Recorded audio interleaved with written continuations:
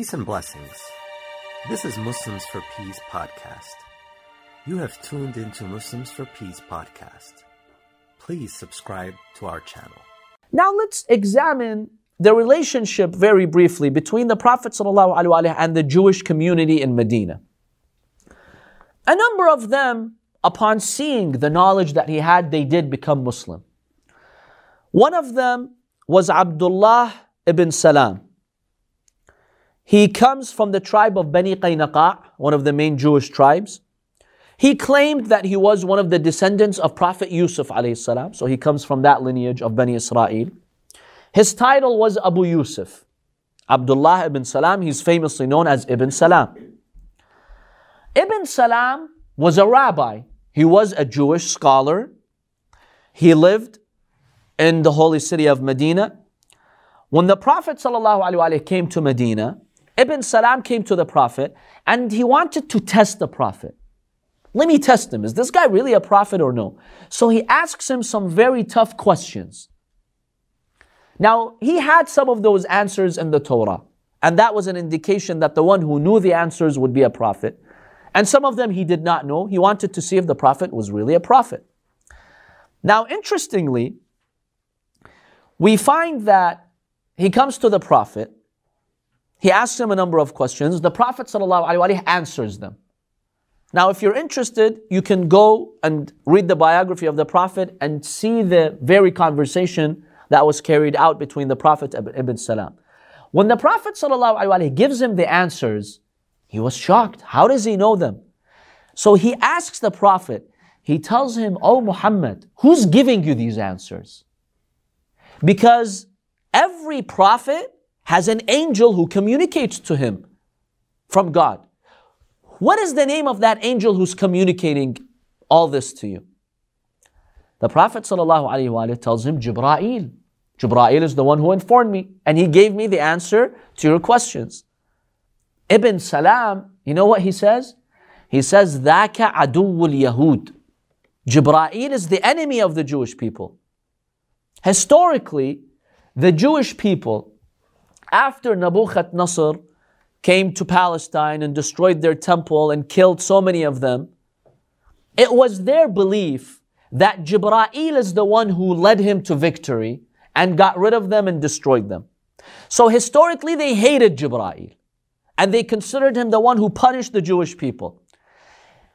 To the contrary, they love Mikael. They believe that Mikael is the great angel of God who protected Israel. He's the protector of the Jewish people and the protector of Israel. And they actually, some of them do shafa'ah. They ask Mikael to help them and save them. So they consider Jibra'il to be their enemy. So he tells the Prophet ﷺ, he tells him, "Oh, Jibra'il, he's our enemy." Now the Prophet ﷺ, in another hadith, he tells them, what kind of silly mentality is that?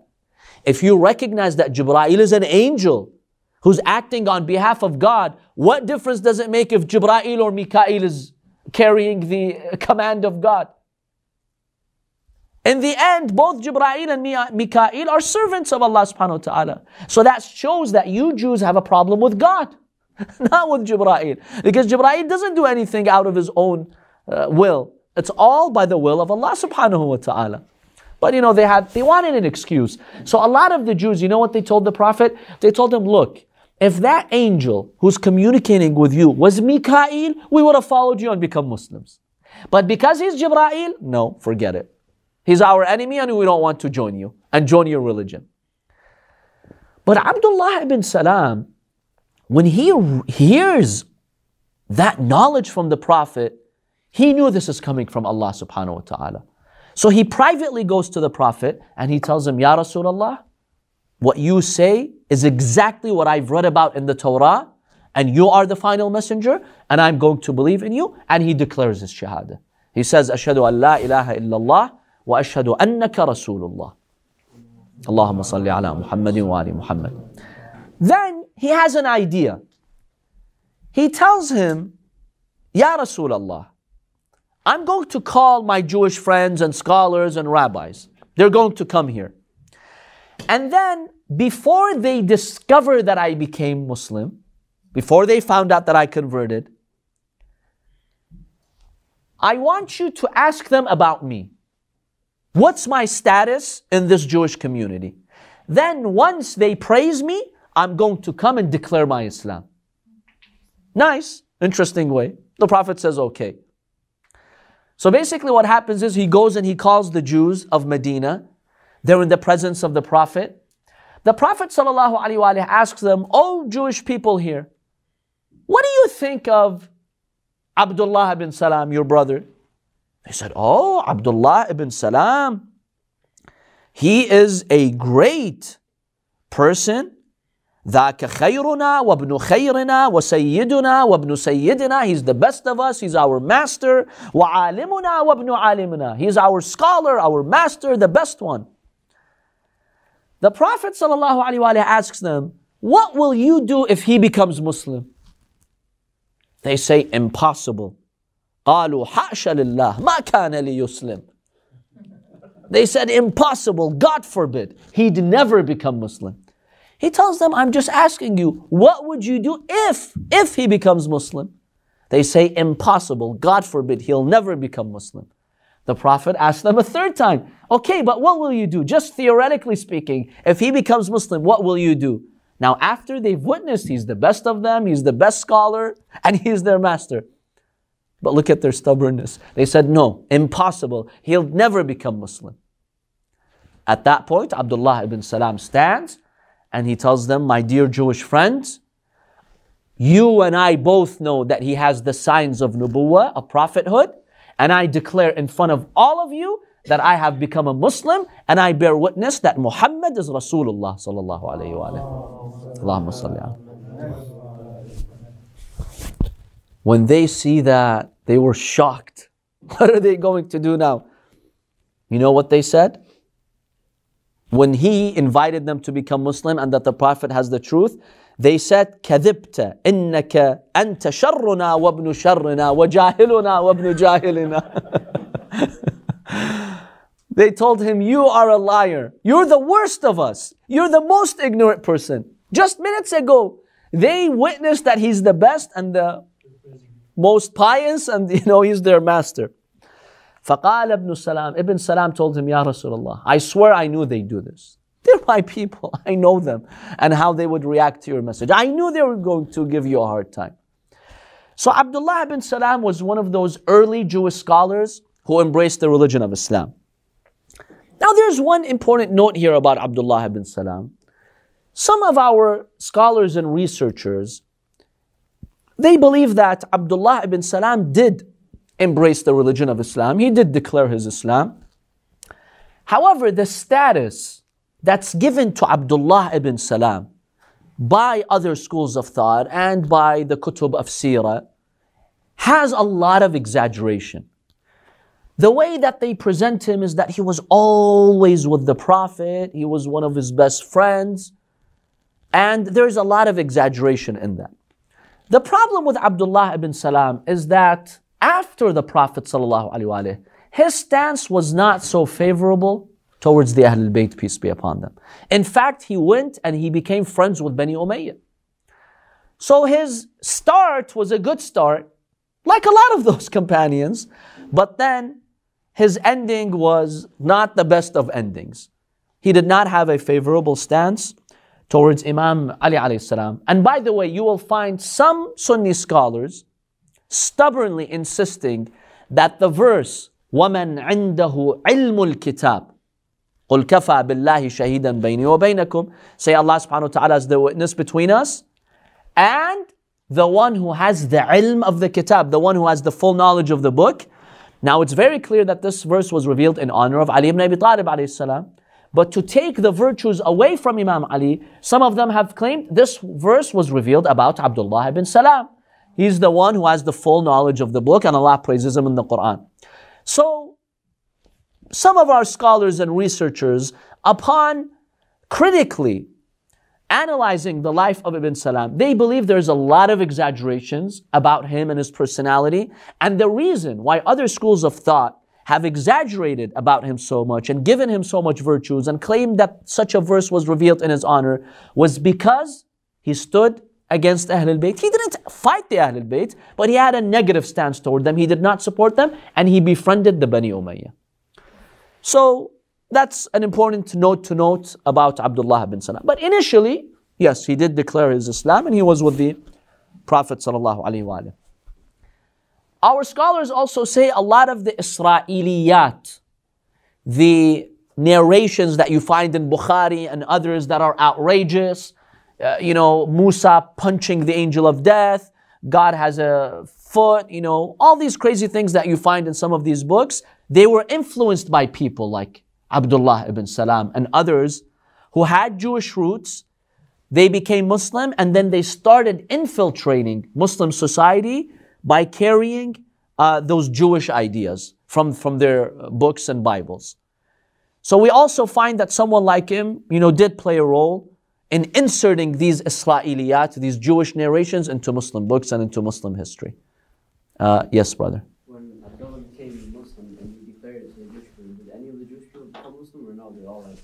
Well, no, we saw what happened. When he became Muslim, they rejected him. Not even one person? Not even a single one of them became Muslim. Later, some of them would gradually become Muslim. But in that day, in that incident, none of them became Muslim. They refused and they rejected. It could be argued, I don't have evidence for this. It could be argued that this was a conspiracy by the Jews to have him embrace Islam and then later on, have his influence on the Muslim faith and the lives of the companions. I don't have proof for that. So his beginning seems to be a good beginning, at least until the Prophet ﷺ was alive. But then later, it seems that he did not have the success to support the Ahlul Bayt, peace be upon them. So Abdullah ibn Salam was one of those people who embraced the religion of Islam. Another Jewish scholar, now this time he died on the right path. Another Jewish scholar and chief rabbi who came from Bani Qaynaqa, and he was a very well-respected figure, was a person by the name of Mukhayriq. Mukhayriq. He was a big scholar in the city of Medina. And, he was at a high rank. He was also a very wealthy person. He had a lot of wealth, property in and around Medina. Mukhayriq, he starts to study and examine the attributes and characteristics and descriptions of the Prophet sallallahu alaihi wasallam. And then he refers back to the Torah. And he finds that all those qualities that are mentioned in the Jewish holy scriptures are perfectly applicable to the Prophet. And he was really confused for some time. So one day he goes to his people, the Jewish community, and he tells them, look, let's just be objective here. All these descriptions that we have discussed before, and you know them by heart, don't you find them applicable to this man? Why don't we follow Muhammad? And if we believe in him, we don't have to give up our faith in Musa. We don't have to give up our faith in the Bible, because the Quran confirms the original Bible and it's a continuation of the Bible. So we believe in both scriptures. We believe in the Torah as a holy book and in the Quran as a holy book. He gives them this idea. Banu Qaynaqa said, no, we will not recognize that and we will not believe in him. When he saw that they did not positively respond to his call, he did not become Muslim. He's like, you know what, let me just then give it some more time. He didn't have the courage. Sometimes when you're the only person converting from your entire tribe, it's very difficult. There are no supporters, no one coming to support you.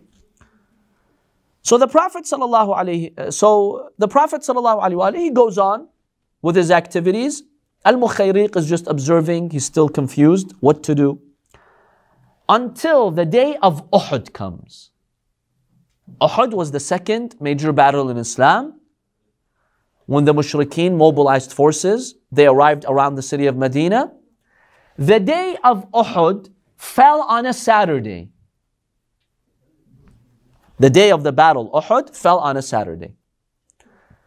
Al-Mukhayriq, on that day, when he studied the logistics of the battle, And what was happening? He developed yaqeen and certainty that this guy must be that prophet.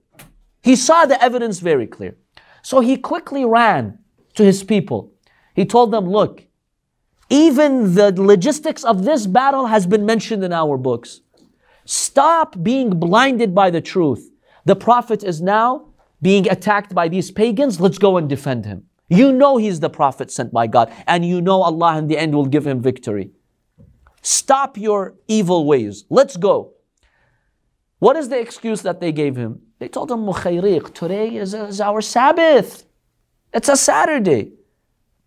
He told them, a very derogatory term, meaning you shall not have a Sabbath. To hell with your Sabbath, as they say. What are you talking about? This is the prophet of God. He's being attacked and you are citing the Sabbath? He takes up his arms, his weapons. He goes into the battlefield and with so much courage, with so much valor, he defends the Prophet ﷺ. Now, before he goes to the battlefield, he writes in his will that if I get killed, if I die in this battle, I want all of my money, and he was a very wealthy man, all of my properties to go to Muhammad. This is the wasiyah that he makes. So he goes to the battle of Uhud. In the battle of Uhud, he becomes a shaheed. Minutes before he declares his Islam, he meets the Prophet. He tells him, you're the Prophet. I declare that you are the Prophet of Allah. I believe in you and your message. Allow me to defend you. The Prophet grants him permission. He fights like a warrior in the battlefield. And Mukhayriq, the Jewish scholar and rabbi, he becomes a shaheed in the way of Allah subhanahu wa ta'ala. Then they bring the wealth, because he wrote that in his will. So his family brings the wealth and they tell him, Muhammad, take it. He made a public will and we cannot deny you that. So take the money. The Prophet sallallahu alaihi wa when he was given that money, he gives all of it as a gift to Lady Fatima alayhi salam. The Prophet gives that to Fatima al-Zahra salawatullahi alayha. There were 7 farms and gardens, and also, what's that? Why did the Prophet ﷺ give it to Lady Fatima? First of all, that's a way to honor Lady Fatima alayhi salam. She was, his special daughter. The Prophet wanted to honor her. And he knew that she would spend it in the way of Allah subhanahu wa ta'ala. Secondly, my analysis is that the Prophet wanted to set a precedent that he gives gifts to his daughter, Lady Fatima. Because later, the Prophet gives Fadak to Fatima. And then they try to deny that from Lady Fatima. And she tells them initially that this is a nihla. This is a gift that my father gave me. They said, no, the Prophet would not give gifts. They wanted to deny that. Where's your evidence? So it seems the Prophet wanted to show the companions that no, when I get something special, I give it to who? To my daughter Fatima alayhi salam. So it could be that the Prophet sallallahu alaihi wasallam wanted to strengthen the case of the land of Fadak. It's possible. No, this money was not from the Anfal. This was personal gift because he wrote in his will that I want my money to go to this man. So this was a gift to the Prophet. It was not from, the Muslim treasury or the Anfal that belongs, to the Prophet and the Muslims. No, this was a special gift to the Prophet sallallahu alaihi wasallam.